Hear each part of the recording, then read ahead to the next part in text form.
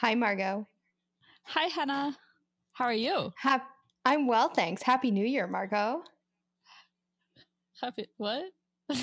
Yeah, happy March New Year, Margot. Today I want to talk to you a little bit about Ladies' Day, which is the secret real New Year in March. Okay. Sure. I mean, if I get to start over this year now, that's excellent because I've done a really bad job at 2023. So. Oh, yeah, no, nothing counts until March 26th. You are good to go. Yes. Zero worries, all set.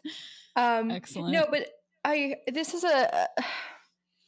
a thing that historians know about, but sometimes like history students even don't know about this until suddenly it dawns on them, which is that England had a different calendar than everyone else in Europe until 1752. They didn't accept the Gregorian calendar until 1752. Right.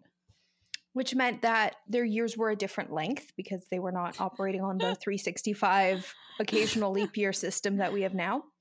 Right. And it also meant that their year had different kinds of benchmarks in the year. And the one that I want to talk to you about today is called Ladies' Day, which was the New Year's Day celebrated in England from 1155 to 1752. Okay. And in 1752, they adopted the Gregorian calendar on January 1st, so that became the beginning of the new year from then on. Okay. Scotland, wildly enough, switched to the January 1st system in 1600. So for 152 years, these countries that were immediate neighbors and then eventually unified under one crown were operating on different calendars. So that's really great. So the lady of Ladies' Day is, of course, Our Lady, the Virgin Mary. Of course. The only lady. There are no other ladies in history. We invented them in 1977 so they could start burning their bras. A thing that definitely happened. Absolutely.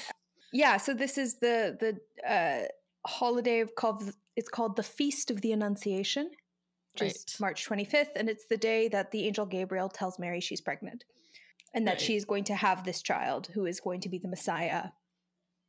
Surprise! And so that's the day they picked for the year to start because there's a couple of reasons like that we think.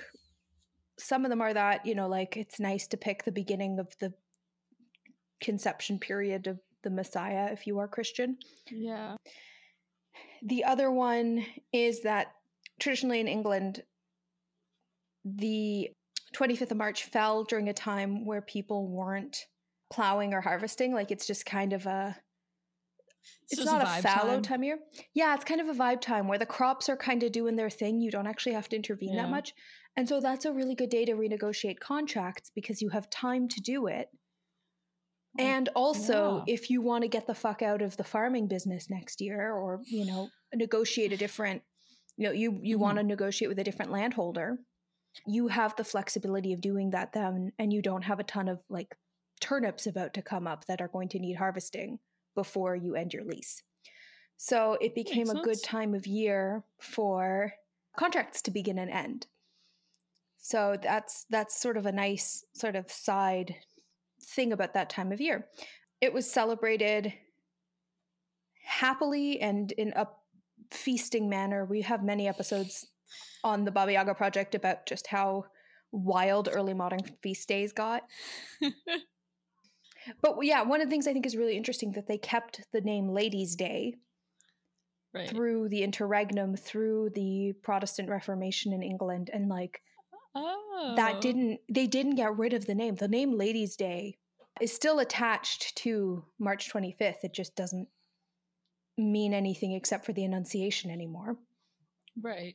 Except, and this is my favorite twist, that the British tax calendar, you have to pay your taxes by April 5th, which it doesn't seem like it's called Old Ladies' Day because it's not where Ladies' Day is in the calendar now. Ladies' Day is always in the calendar on March 25th. But when England switched to the Gregorian system, they lost 11 days. So the day that was Ladies' Day in the past is now like if you just kept counting the number of days in the year from the previous Ladies' Day, it would come up on the next April 5th. Yep. If you started counting in 1751, you would end up in April 5th, 1752. And so that's the day you have to pay your taxes, because you had to pay your taxes by Ladies' Day. And this is just a thing. Tax advisors just know that Old Ladies' Day on April 5th is the day. It also makes life really fun for historians. It's not just the tax advisors who have a good time with it, because you'll see dates. So like a very famous date is that King Charles I was executed on January 30th, 1648/1649. Right. Because he thought that it was 1648, and it would continue to be 1648 until January 25th, or until March 25th. But counting from January 1st, it was 1649. It's not just the Soviet historians who have a fun calendar. Yeah. I mean, there's months. We have years. Yeah, I think there's so many fun like moments of confusion as to when things were actually happening, because there's also like the whole period of the French Revolution with the revolutionary calendar.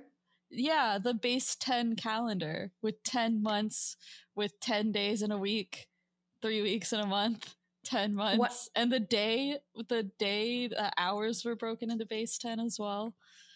One of my favorite Twitter accounts is an account that just tweets what day it is in the revolutionary calendar, because every day was in honor of something. Yeah. So it'll be like, today is March 25th, which is the somethingth of Brumaire, and that is the day where we venerate the leek. Like, and they do this for every single day, and it makes me so happy. We don't have anything that cute in British history, but we do have the year when they just skipped 3 months so that they could have New Year on the same day as literally everyone else except Russia. Everyone in Western Europe had been on January 1st for years at this point. Yeah, so how many years was everybody else on the new calendar, on the standard calendar that we use now? And what's the difference? Do you know? Well, it kind of rippled through the Gregorian calendar because it's European history. It wasn't possible for everyone to just put up and shut up and do it all on one day, because that would be reasonable. That wouldn't be stupid. So I know Scotland went in 1600. Okay. Which is well before England did. Yeah, when we say Britain here, we mean England. Okay. Just to be absolutely clear. I mean, Saudi Arabia adopted it in 2016, according to the notes I have here. Spain, Portugal, France, the Polish-Lithuanian Commonwealth, Italy, the Catholic Low Countries, Luxembourg, and all of their respective colonies adopted it in 1582. Great Britain and Ireland were not the last, obviously, because people are still working on it now. But in terms of like Western Europe, Sweden and Finland were 1753 and Greece was 1923. So those are sort of, what is Europe? What is the West? But, in terms of what we think of when we think about European history, so France, Italy, Spain, Germany, etc., they'd all done it by 1600. Is the recording okay? Okay. Yeah, the recording is fine. Sorry, I looked something up because now I'm questioning, because that's well into... Oh my gosh. Okay, yeah. So that's because that's well into like the period that I study in North America as well. And I just looked it up because like this isn't a thing that I've ever had to address before, because I'm normally working at the end of that century, with like a little blip of doing things with some Puritans.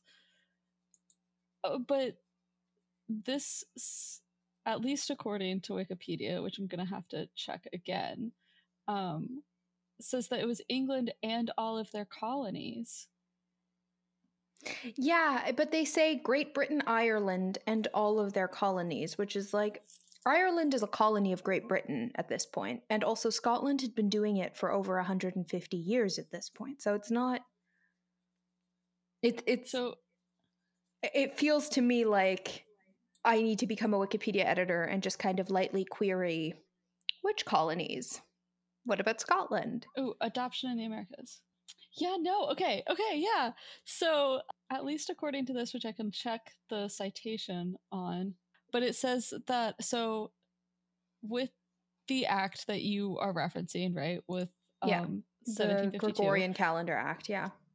The Empire, except Scotland, which had already done so from 1600, changed the start of the civil year from April 5th to January 1st. Consequently, the custom of dual dating, giving a date in both old and new styles, can refer to Julian Gregorian calendar change. And then it says European colonies of the Americas adopted the change when their mother countries did. New France and New Spain had adopted the new calendar in 1582.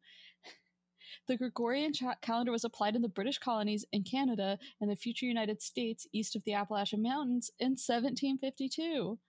Right. And when you think about, I mean, I know I don't want to be like, oh, you're an American, so revolutionary history, but like 1776, they've been on the new calendar for less than 25 years. And they're like, not only, like, we're jettisoning our colony, you know, we're jettisoning the colonial overlord, but we're keeping the institution of slavery and we're keeping the Gregorian calendar.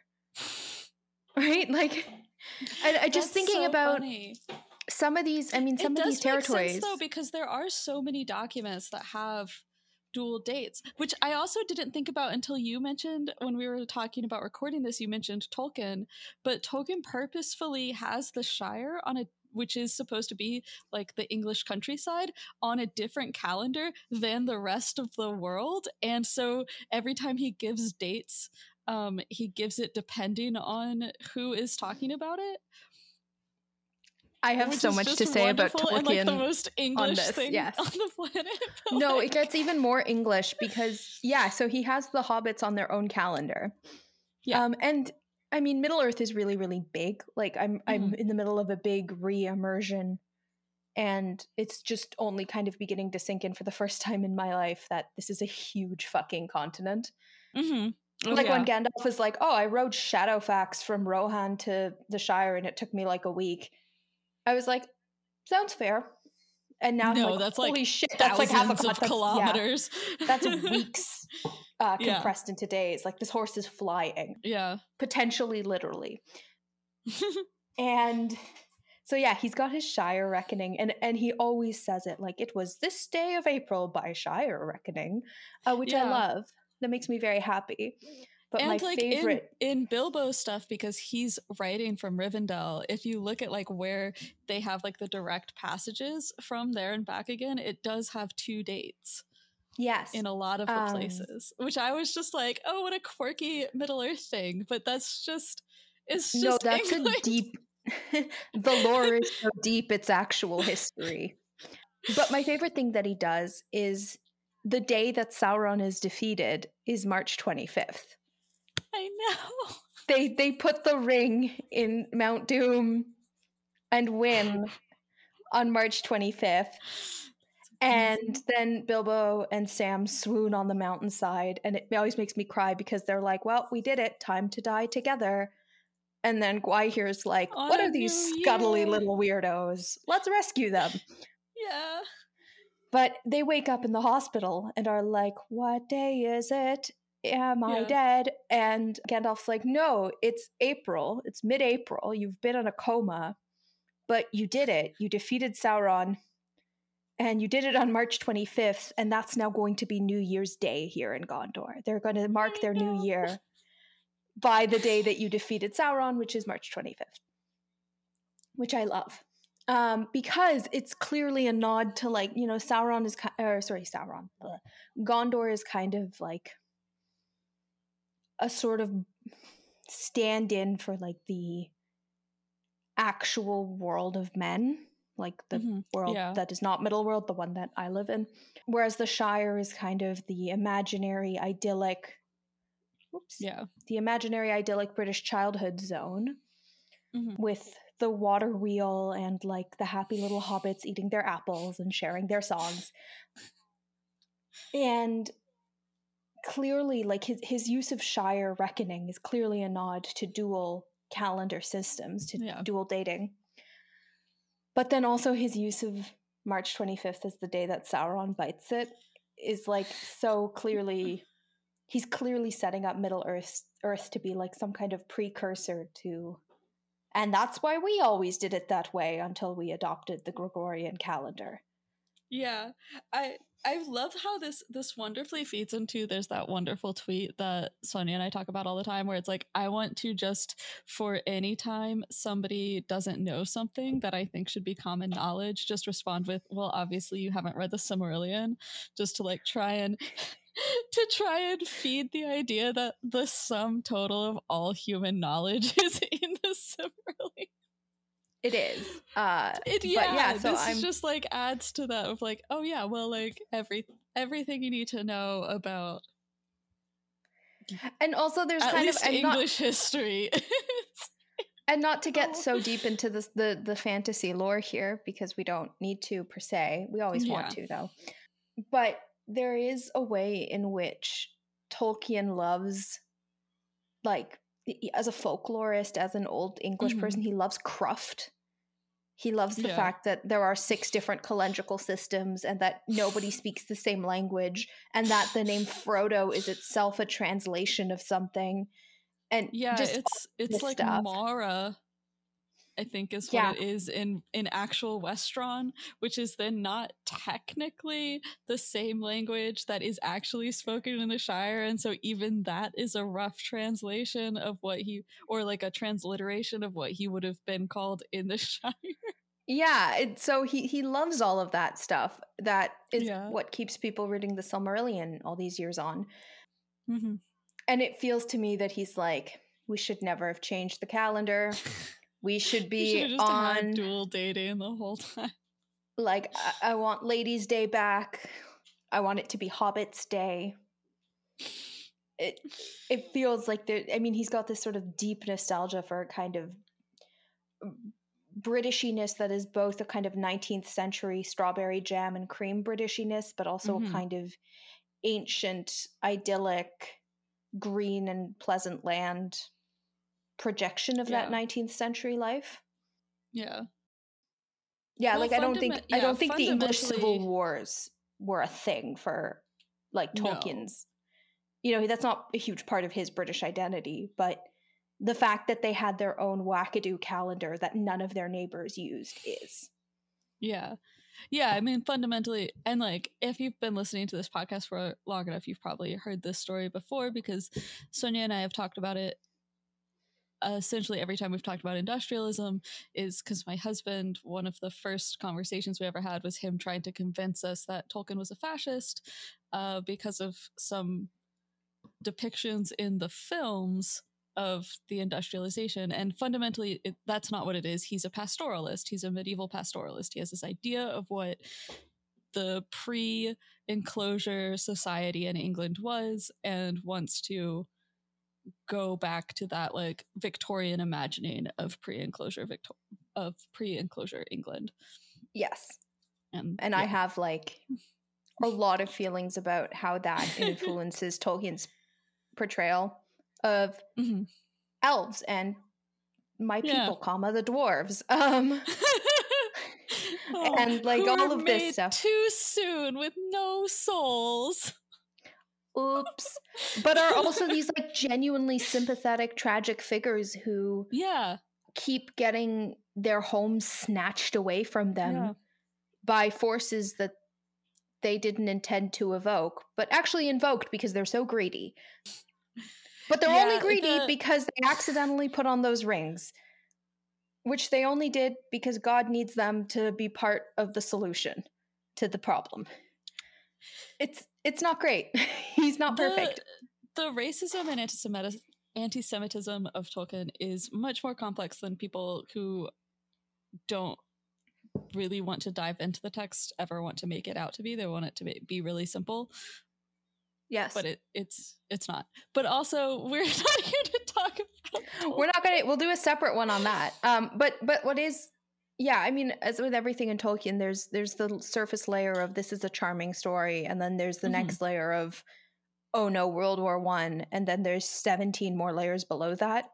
And it's in those layers that you realize that the whole calendrical reform thing only happens because Ladies' Day was the beginning of the new year for about 600 years in the early modern period and Middle Ages. Well, and now I'm doing the math now, and World War I, which Tolkien served in and bases this whole story off of, is only like 160 years after this calendar change. So his great-great-great-grandparents would have lived through the imposition of the Gondorian, Gregorian calendar. I have to say that I am really glad that this transition happened for the British colonies when it did, because the US can't even effectively instate the switch over to the metric system. A like functional base 10 unit of measuring distance in liquid. Oh, no, absolutely. Can you imagine trying to change the calendar in the United States? No, it wouldn't happen. But also, because you're an 18th and 19th centuryist, you're kind of in the clear here. And I'm in the shit of it as a 17th centuryist. In the midst. Awful. Especially people, and I don't really work on Scotland, but I have many beloved friends and colleagues who do, who are like ping-ponging across the international date line. Anybody goes on a 20-mile hike. It's insane. Oh, gosh. The other thing I wanted to point out when you said that Tolkien was only 160 years after England made this switch, but like many of the nations involved in World War I, which he served in, were not on Gregorian calendars for that entire war. Like he saw numerous countries switch to the Gregorian calendar in his lifetime. Yeah. We take time for granted. Like it blows my mind. Yeah. Yeah, so I mean, Tolkien was living during a time when he saw numerous other nations change their calendars.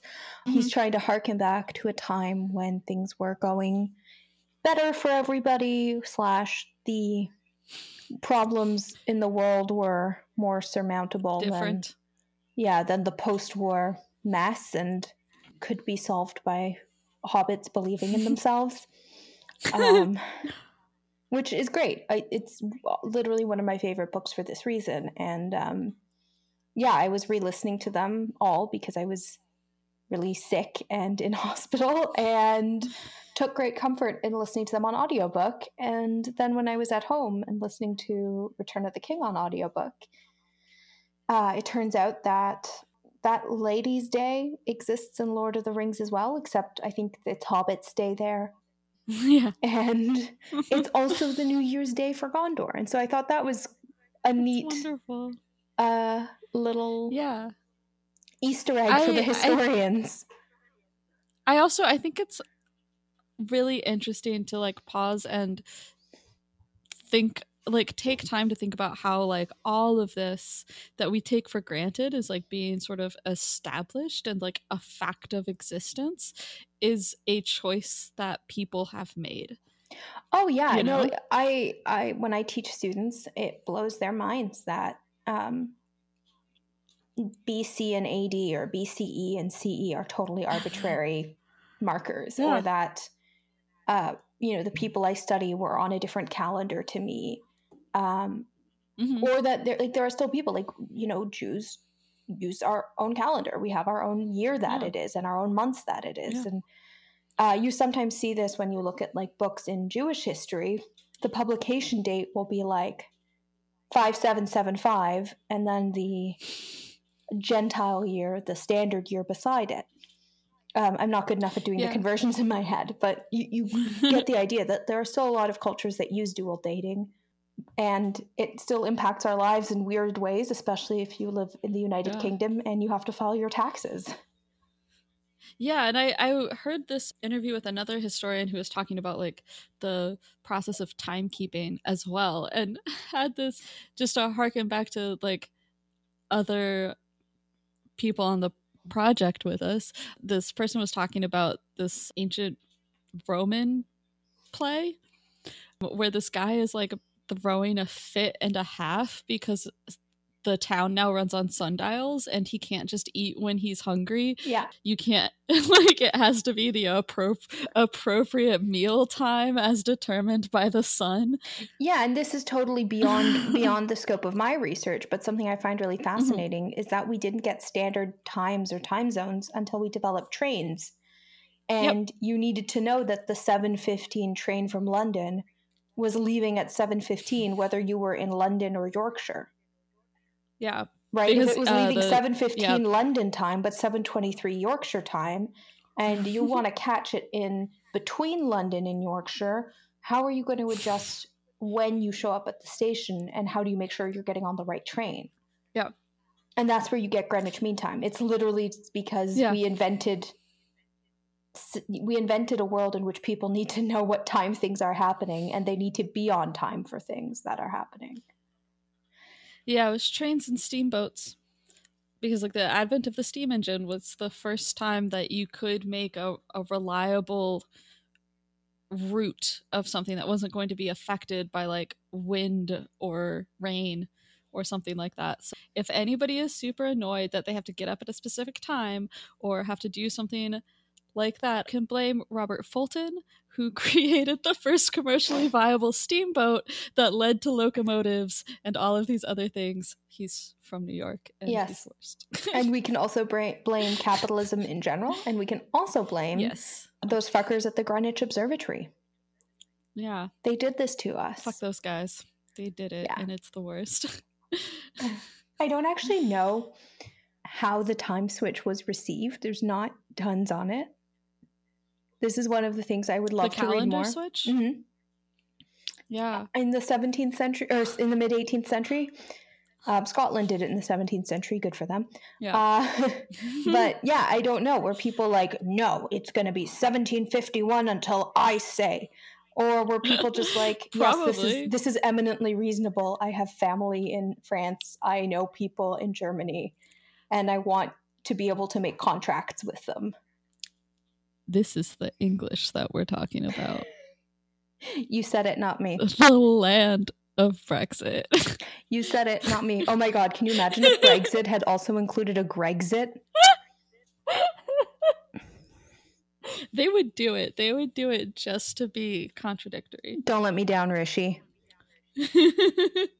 Anyway, that's all from Baba Yaga today. Yeah. Thank you so much for taking a break with us, regardless of what time of day or day of year you are taking this break. And if it is March 25th where you are, a very happy new year to you. This Baba Yaga Break Time was brought to you by Patreon supporters just like you. Follow us at Baba Yaga Project on Twitter, Instagram, Facebook, and TikTok.